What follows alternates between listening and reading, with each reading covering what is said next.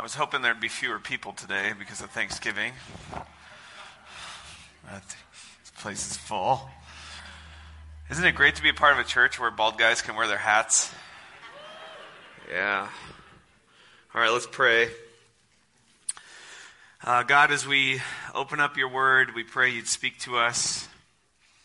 We pray you'd comfort us. We pray you'd encourage us. God, we pray you'd motivate us and excite us to live for you, to be set on fire for you, God. Fill us with your Holy Spirit today, God. Fill us with faith and exuberance to live out a bold Christian life for you, God. In Jesus' name, amen. Amen. Well, it's been a long time since I've done this. I'm going to be honest, I'm very nervous. In case any of you are new here, my name's Johnny, and I'm one of the elders. Rory's enjoying a nice break, and somehow I got suckered into being up here. And we are in Romans 7, verse 13. We're going to go through 8, 2. Just a little peek at chapter 8 to finish off. So I'm going to read the entire passage first, and then we'll kind of go through it as well. So here we go. Has then what is good become death to me? Certainly not.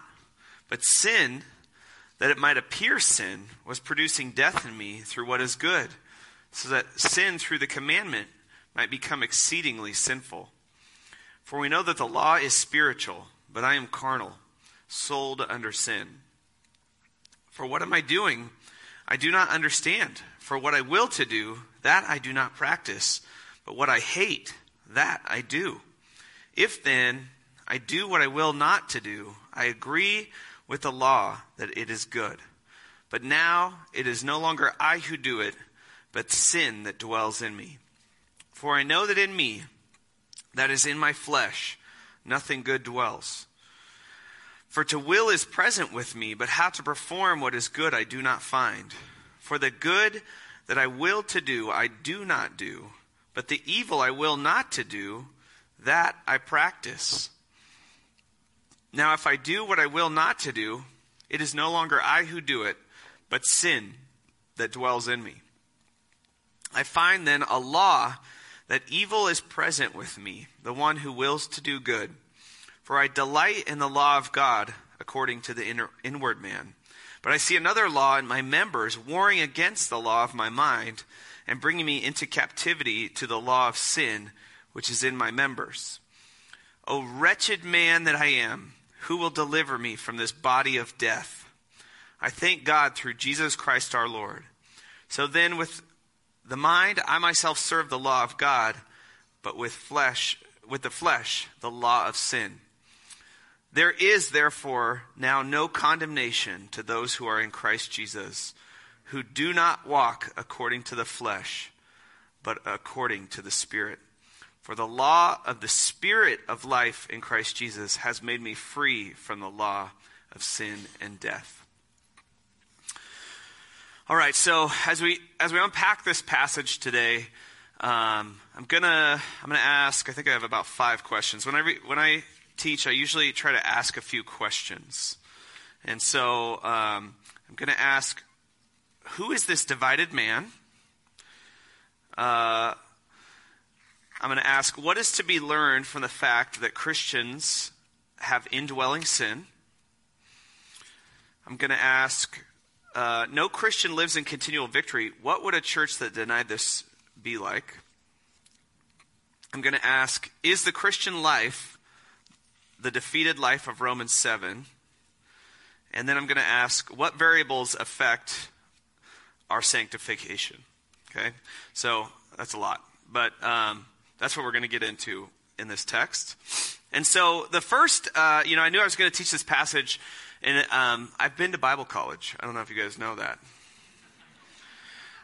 2 classes. Romans. The one thing I'm pseudo-qualified to teach on is Romans. I took the Romans class at the School of Ministry, the one-year Bible college. I took one class at the one-year Bible college, 2 classes. And I took a class on the Holy Spirit. And so the one book of the Bible I studied in depth was the book of Romans. And so this was in Corvallis about 17 years ago. And so I knew this passage, there's a debate over whether Paul is talking about himself from verses 13 to 25 before Christ or after becoming a Christian. So when Paul says things like, I do the things I don't want to do, it's no longer I that do them, but sin that dwells in me. Oh, wretched man that I am, who will deliver me from this? Is this Paul the Christian? Paul the super missionary saying these things? Or is this Paul before Christ? And so I knew I was going to have to face that controversy again when I studied this text. And I was actually surprised to find very few. The book that we used when I was in Bible college, the guy, he was very strong on the opinion that this was not Paul the Christian. But as I went and really looked at it for myself, I came to a pretty strong conclusion. I think this is Paul the Christian. And so I'm going to give you 4 reasons I think this is Paul the Christian. Now let me just read this text to you again. Has then what is good become death to me? Paul, in the first half of 7, as Rory went through last week, is talking about the law. And that, the law, actually, let me back up one step. Before we get into this text, I want to give you 3 vocabulary words, okay? Because we're going to see these words a whole bunch, okay? And so I got slides for each one. This is me, the middle school teacher right now, slowing it down for the middle schoolers who had to stay in the room, okay? We have the word law. Or, sorry, what are my 3 words? Yeah, there it is. We have the word law, okay? Paul uses the word law a whole bunch. And Paul actually uses this word in 3 different ways, 17 times in this text. And so this word in particular can get very confusing. Paul uses the word law to describe God's rules, okay?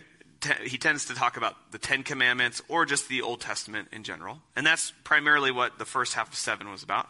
But he can also talk about I find this law in myself, and so just sort of this internal awareness, our conscience. And then Paul can also use the word law just as a general principle, Newton's laws of motion, there are these rules in nature that seem to exist, right?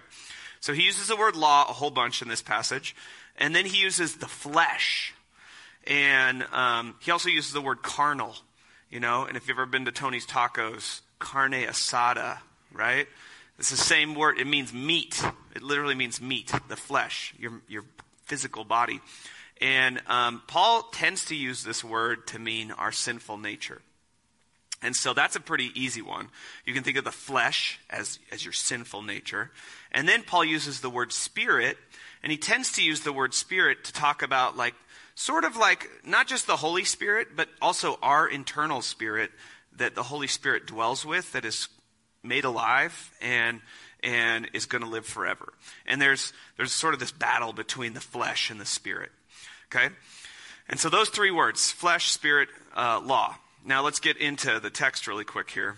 And I'm going to go I'm going to read 13 through 15 really quick. So he's talking about the law, and he says, has then what is good become death to me? Has this law become death to me? Certainly not. Paul's making the case here, the law is good. But sin, that it might appear sin, was producing death in me through what is good, the law, so that sin through the commandment might become exceedingly sinful. Sin has this terrible power to take something good and make it feel evil to me. Isn't that interesting? When you give your children rules, they think your rules are evil. And it's actually, these rules are like a mirror, and they're showing you there's an evil thing in you. And verse 14, for we know the law is spiritual, but I am carnal. I am carne asada. I am meat. I am flesh. I have a sinful nature. And I am, Paul makes a case here, I'm sold under sin. I'm a slave to sin. For what I am doing, look at how sinful I am. For what I am doing, I do not understand. You know, it's sort of like when you have kids, why'd you do that? You know, there's a lot of dumb things I did when I was a kid, you know, like I was, you know, and your parents would, why'd you do that? I don't know. Why are you jumping off the roof right now? I don't know. I'm just a 12-year-old boy. I just want to see how high I could jump off the roof, you know? And it's the same thing with our sinful nature. Why am I doing this sinful thing that I hate? I don't understand. For what I want to do, I don't do that thing. But what I hate, the thing that I hate, that I do. Okay? And now I want to get into this a little bit because I want to let you know I'm going to take the approach from this text that this is actually, not that it can't also be Paul the pre-Christian, but I don't think this is Paul the pre-Christian. I think this is Paul the Christian, and let me give you 4 reasons why. And I'm going to say this text is describing those moments, those seasons, those times when sin gets the upper hand and we are temporarily defeated as Christians. And I listened to 9 or 12 arguments from various people about this. Here are 3 or 4 of the best ones. First off, I would say Paul before Christ, when he describes himself, he doesn't describe himself as a tormented man. He doesn't describe himself as someone who's unrighteous and struggling with sin. Paul describes himself before Christ as a Pharisee of Pharisees, you know. He describes himself as the highest caliber Jew. And Jews, when you look at Jesus interacting with Jews and Pharisees in particular, in general, there is like, I'm not a sinner, you know. I don't struggle with sin. Paul was a Pharisee. There is this self-righteousness to Pharisees, and specifically, I think, to Paul, that there was no division among themselves. There was no internal sin struggle. Sin was something that happened outwardly. I don't murder. I don't lie. You know, I don't steal. Sin was not this internal struggle of covetousness in my heart that Paul was describing in the first half of 7. So Paul, when he describes himself in other places in the New Testament, describes himself as a very, you know, Pharisee of Pharisee, the most upright, you know, Jew there could be. So that's one argument. And then I think, in general, another argument, only a Christian would have this view that they would say, there's no good thing in my flesh. And there's a lot of ways this works out in the text. A lot of arguments can draw out from this. But only a Christian would look at their flesh and say, I'm trying to find this, in verse 18, for I know that in me, that is in my flesh, nothing good dwells. If Paul's talking about pre-Christian Paul, if he's talking about himself before he's a Christian, and he's reflecting on the way he thought before he was a Christian, I don't think it would have been natural for him to say, yeah, as a Jew, I know that in me nothing good dwells. Jews didn't have this concept of, I'm a wretched sinner. You know, Jews had a very self-righteous view of themselves in general, and they didn't have this idea to even say, that is in my flesh, like as if there was some other component of them that was good. So that's a very Christian idea, that I have my flesh that's evil, but I have the Spirit of God in me that's good. So I think that's a second reason. And then I think this is probably one of the strongest arguments you could make, is it's the most natural way to read the text. And, you know, I love how Rory always says, if the first sense makes the most sense, take no other sense lest you end up with nonsense, or something to that effect. You know, and appreciate the girls helping me out there. You know, I think of this is a little more abstract here, but philosophical. But you know, we're looking at colleges now for my son, and I think about, it's so strange that Harvard and Yale and all these schools, some of the first colleges in the nation, were once Christian schools. And as you become more and more intelligent, and you start to live more and more in your mind, I think there's this tendency to get away from the practical, spiritual application of the word. And be careful with that. I'm just throwing this out there. But, when I was first thinking about teaching this passage, I was thinking, even when I was in college, and this passage, the guy we read said, this passage is not about the Christian struggle with sin. It's just like, that's kind of defeating to me. When I first heard that, I was like, really? Because I read this passage as a young Christian, and I was so comforted by it. Yeah, Paul, me too, man. Me too. And then to have this theologian, Dr. Moo, who wrote our book, I think his last name was Moo. He's, no, this isn't about your Christian life. This is about pre-Christian Paul. It's just like, oh man, I was really tracking with Paul on this one. Now you don't even understand how to read the Bible, kid.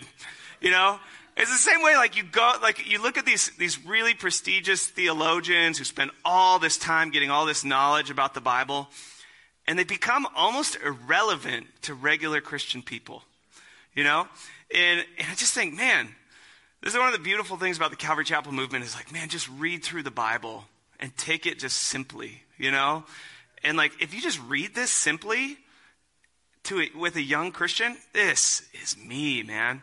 And I was really encouraged when I was studying on this. As Douglas Moo, who wrote that book that we had in college, and he's a Calvinist, and I kind of lean that way. And John Piper's a Calvinist, and I went and listened to John Piper on this. And John Piper was the one who had listed out 9 arguments why this is Paul the Christian. And I was just like, yeah, John Piper's believe. And John Piper made a solid case why this is Paul the Christian, And I thought this one put the nail in the coffin for me. Galatians 5:17 is an exact parallel to where Paul continues to say, he says this twice. He said it in 16 and 20. He says, maybe it's not in 16. But he says twice in here, definitely in 20. I don't know where he says that. Oh yeah, 20. I do not do what I will to do. And then if you look at Galatians 5:17, bring it up. I don't have it written down. He says, for the flesh lusts against the spirit and the spirit against the flesh, and these are contrary to one another so that you do not do the things that you wish. And nobody, when you read this whole passage in context, nobody's arguing about whether or not this is about Christians. And so there is, in the Christian life, there is this struggle between the spirit and the flesh. And so I'm just, after studying this week, I'm just totally convinced this passage is about the Christian struggle with sin, which I find comforting because I'm a sinner. And even after I've discovered, both through the text of Scripture and through my own experience, that I'm still a sinner after being born again. Okay, so let's keep going. Let's start up in verse 16 now. If then I do what I will not to do, I agree with the law that it's good. So Paul's still making his case here. The law is not bad. The law is good. But now, it is no longer I who do it, but sin that dwells in me. I think you could take a verse out of context, and you could get really weird places with it. Verse 17 would be an example of that. I'm not guilty. It's just a sin in me that did it. And there's a whole branch of heresy called Gnosticism, where it's kind of like, do whatever you want with your physical body. It's only your spiritual body that matters, And that verse 17, beware of a heresy that only looks at a verse in the Bible by itself. Okay, verse 18, for I know that in me, that is in my flesh, nothing good dwells. And in the New Living Translation, they actually translate this little phrase, that is in my flesh, they actually translate that in my sinful nature. And so, sort of, sometimes in the Christian community, we use this phrase, the sinful nature. Okay? And so, the flesh is the sinful nature. And in that sinful nature, nothing good dwells. For to will is present with me. So I want to will, to want to do the good things that God wants me to do. It's in there. Some part of me is desiring to do what God wants. But how to perform what is good, I do not find. So there's this part of me that wants to do what God wants. But then I try to do it in my flesh, and I can't achieve it. Verse 19, for the good that I will to do, that I do not do, but the evil that I will not to do, that I practice. This man is really beat up inside. Verse 20. Now, if I do what I will not to do, it is no longer I who do it, but sin that dwells in me. I'm going to keep going through verse 23. Okay? I find then a law, and this law is not talking about the Old Testament law, but kind of a rule that's present. I find then a rule that evil is present with me, the one who wills to do good.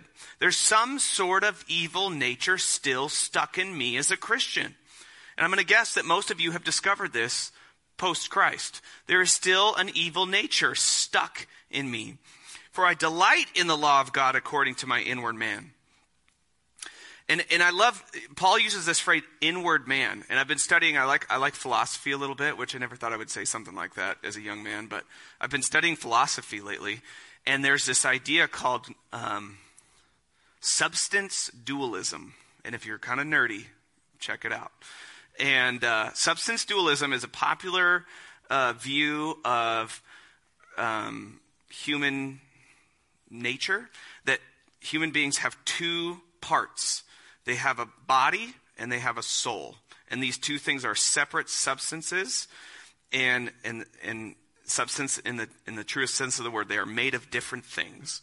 And this is, if you read Paul, seems to be the view that Paul had, that we have both like a spiritual component to ourselves and we have a physical component to ourselves. And Paul seems to be separating the two, that we have a physical body and that we have a spiritual body. And I think this would be like kind of what everybody already has always thought. But there's Christian philosophers who really go deep on this stuff, and it's fun to look into what they have to say.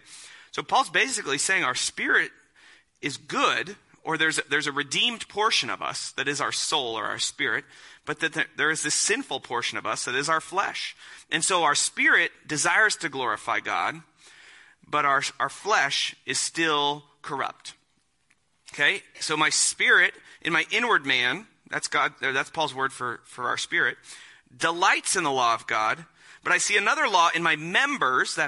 He's talking about members like, your fingers, your hands, your arms. That's my flesh. I see another law in my members warring against the law of my mind. So in this sense, I think his mind would be part of his spirit, and bringing me into captivity to the law of sin, which is in my members. And so, man, Paul is divided, man. He is struggling. There is internal turmoil in this guy. And so I wrote another question here after kind of looking at that deep struggle Paul is in. And I wrote a few notes down. I asked the question, what is to be learned from the fact that Christians have indwelling sin? And I think I wrote a few notes down here. So, no Christian lives in continual victory. And that sounds like a dangerous thing to even say out loud, doesn't it? But at the same time, the alternative would be a dangerous thing to believe. Because if you were a part of a church that said, our leaders live in continual victory, that'd be a really weird church to be a part of, wouldn't it? Oh, Pastor Rory, he's perfect. He attained Christian perfection 17 years ago. Hasn't sinned in 17 years. Watch out. Okay? You're going to have some abuse in that church, I think, right? So, and I'm going to show you guys some graphs for the math geeks out there later. And I actually found some graphs from other points of view where the graph literally hits the perfect touch of holiness and goes on before heaven. My graph doesn't hit holiness till heaven. But anyway, I think that would be a really dangerous idea to suggest that you could become perfect on earth, that you don't have a sinful nature still, and that you would live in perpetual victory. But at the same time, it's really a good idea to be like, let's go out there today, church, and let's live in victory, right? Amen. Let's do it, So be careful what you emphasize, I guess is what I'm saying. Okay? But what Paul seems to say here is we battle against a sinful nature. And let me give you a little more. We're not going to look at chapter 8 today, but this, there aren't chapter breaks in the letter by Paul, right? So let's look at 8:20. So I think, is it Jonah up there today? I totally was talking to him. Yeah, thumbs up. Boom. Jonah up there today. So 8:20 and 8:23. So 8:20, why is it that we have this broken nature? It goes all the way back to creation. For the creation was subjected to futility, not willingly, but because of him who subjected it. So there was, when Adam and Eve sinned, sin entered the world and it affected the creation. And this brokenness that all of us suffer from isn't ultimately going to be fixed until Romans 8:23. That's your cue, Jonah. Not only that, but we also who have the first fruits of the Spirit, the Holy Spirit living in our spirit, we've had this taste of like there's a better way to live than just being subject to sin.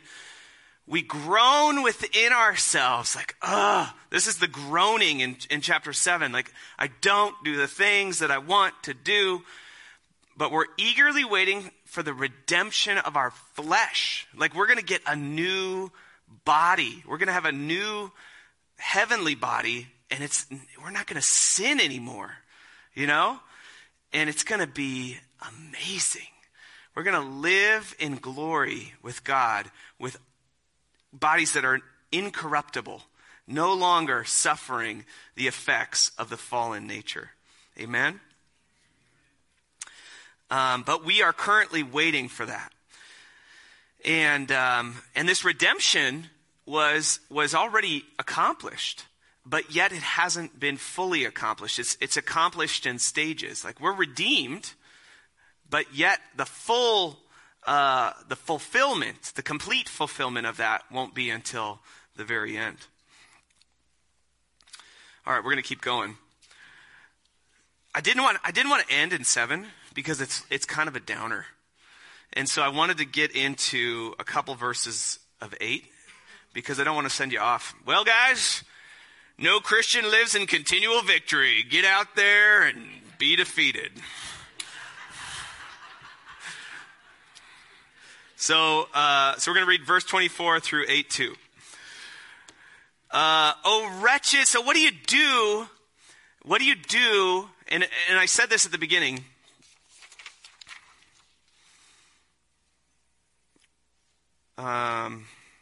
This text is describing those moments, those seasons, those times when sin gets the upper hand and we are temporarily defeated as Christians. This is not a permanent state.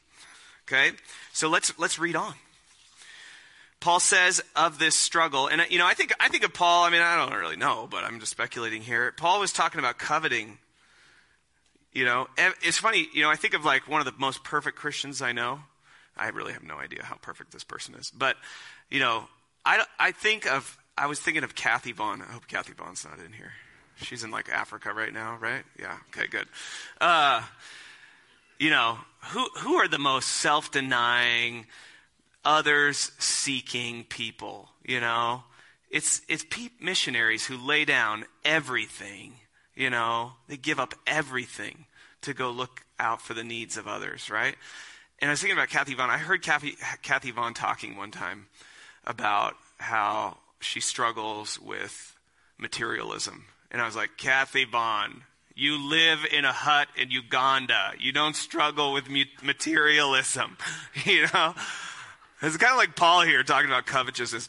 He's like, man, I do have a tent and a coat. I really struggle with materialism, It's like, but even no matter how sanctified God gets a person, there's still that nature that's like, I want 2 coats, And I think that's what Paul's going through here. Even though Paul is like one of the best Christians that ever lived probably. He's still got a sinful nature though. Even though he's laid down more than just about anybody else ever has. And so his struggle was probably covetousness. And then he says in verse 24, "O wretched man that I am, who will deliver me from this body of death?" I have felt that way. I don't know about you guys, but I have felt that way. Verse 25. How do you respond to that? How do you respond to just failing post-Christ? You know, like before Christ, I was a wretched sinner. I had all this gunk and garbage in my life, sure. But then Christ saved me and he redeemed me and I came to know the truth and I knew what was right and and God changed my heart and he gave me new desires and I was like projected into holiness, right? So now it's like, I'm a new creation, baby. I'm redeemed and I'm being sanctified and I've been on this upward trajectory. And then suddenly, I have this season of failure and it's like, what is this? This isn't what I was supposed, this isn't the good news I heard about of sanctification and holiness. And you get to this point of failure as a Christian and you can't do anything but cry out, oh, wretched man that I am, who will deliver me from this body of death? And I think that's Paul's giving us here, the response that we have to have when we fail.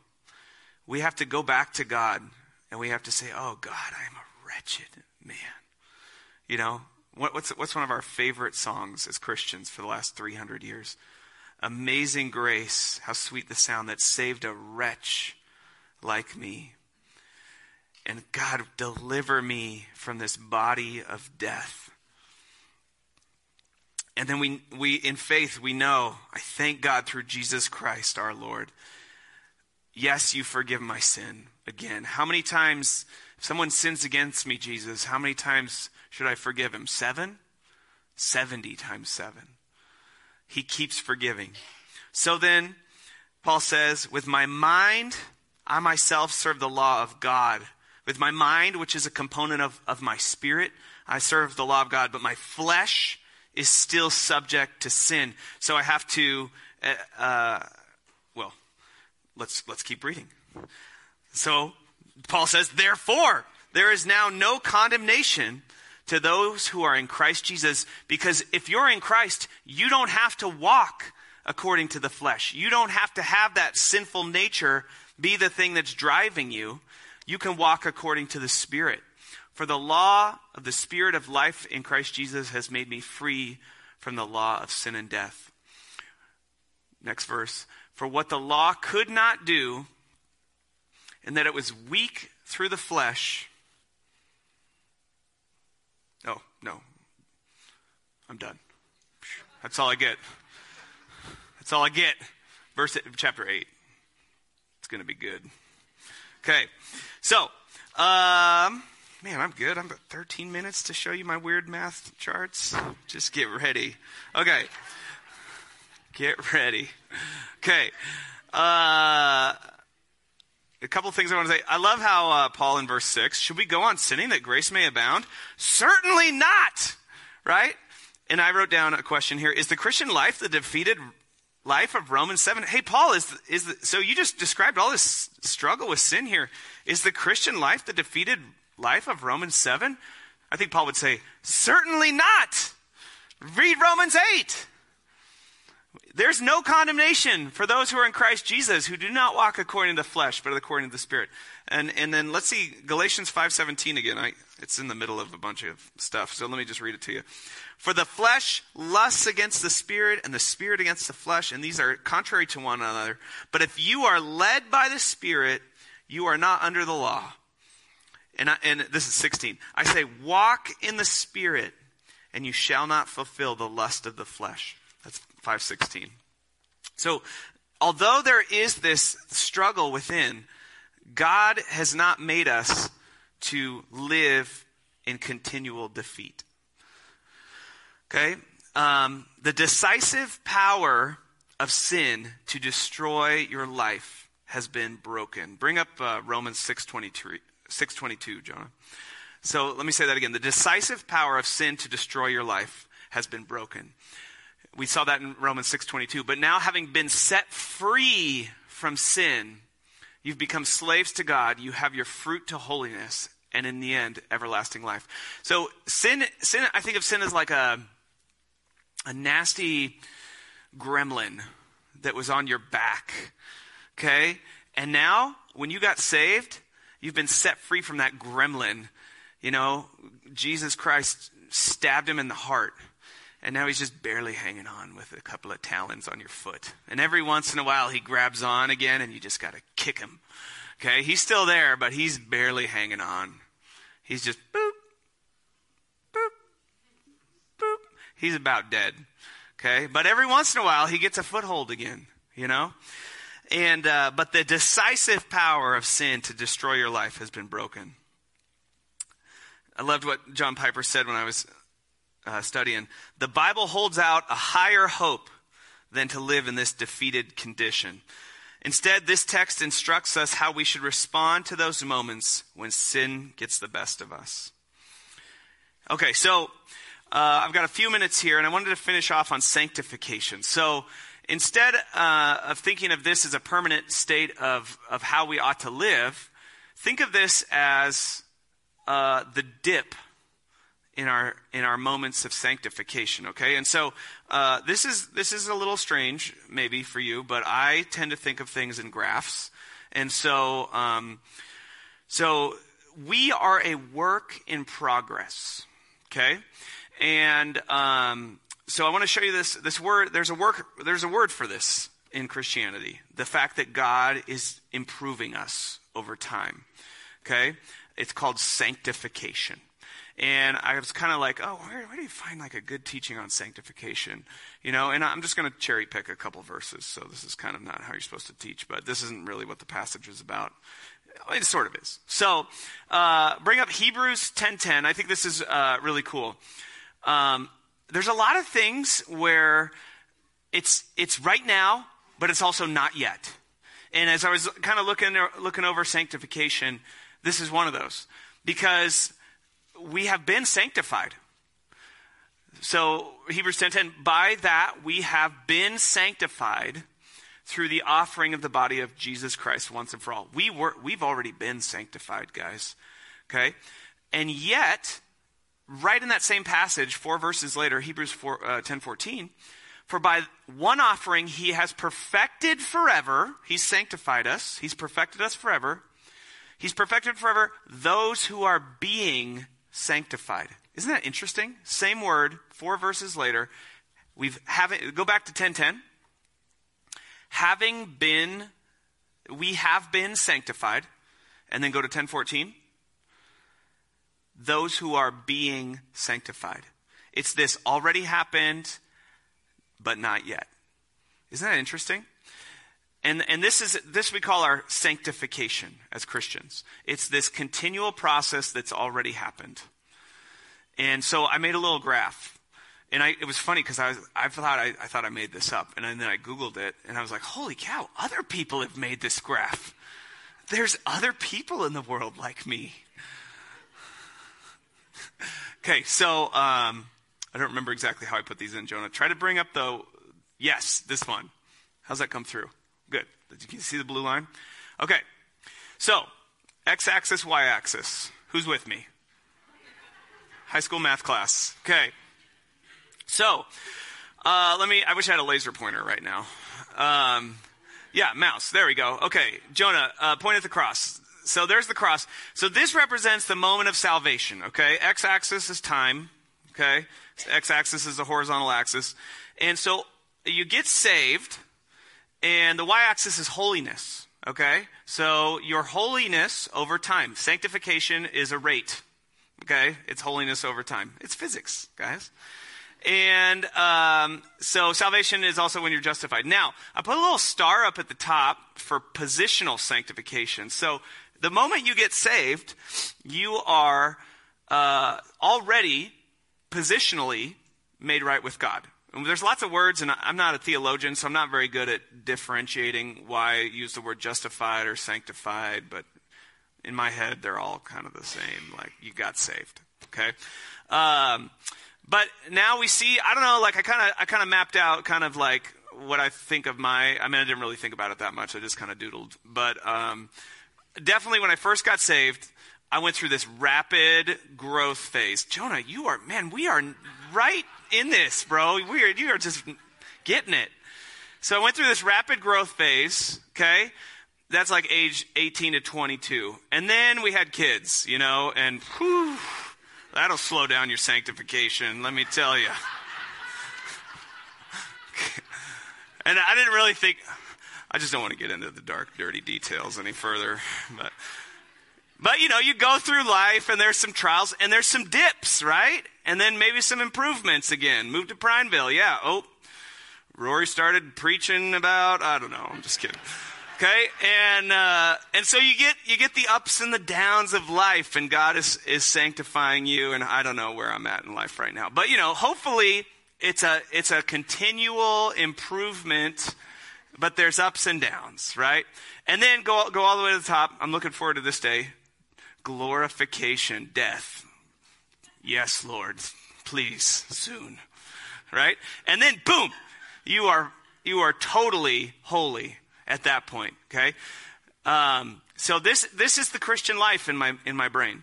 And God is continuing to work you out. Okay, there's a verse that says, work out your salvation with fear and trembling. And it's kind of like, you are a work in progress and God is improving you. And at the end, let's not go there yet. But so then I wrote down a question. This is what it's supposed to look like, okay? I think to some degree. It's supposed to be, there's going to be some failure, but like the overall trajectory of this graph is like, it's getting better, right? And so God, although there is, although there's some failure, it's not like God saved me and now I just continually fail and it's a flat line, right? That's not the Christian life. Okay. So then I wrote down a question as I was just thinking, what are the variables that we have some control over that affect these slopes? Okay. And so then I was like, let's bring up y equals mx plus b and talk about this. Okay. So how many of you are with me? Yeah. Only that many? Come on. Algebra 1, guys, middle school, 9th grade. Okay, so m is slope. We're going to just throw out the y-intercept, so we'll make it even easier. Okay, so now bring up the next one, Jonah.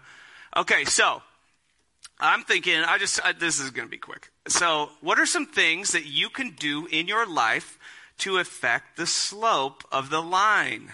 Okay, so I think when I first got saved, even really before I got saved, I started reading the New Testament, and that started to have like an effect on maybe not my holiness, but my awareness of who God is, and like sort of started to, and maybe I was, I don't know, that's another debate, but I was starting to become open to, is there a God?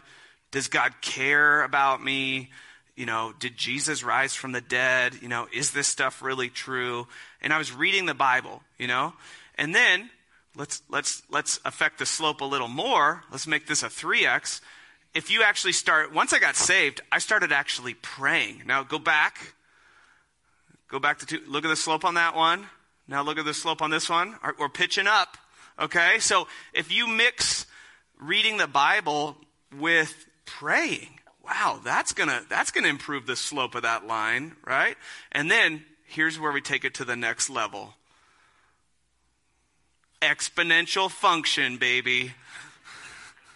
Jenny's like, oh yeah, now you're speaking my language, Johnny. Okay, if you start fellowship, when I got saved, I at first I was just still by myself, and I was going to church, and that's how I got saved. I was going to a college ministry, but then I got into a small group Bible study with other Christian men, and that's when things went exponential. You know what I'm saying? And so just wrapping it up, worship team, you can come back up. Do I have any more pictures? Oh, yeah. So like this could be you right now.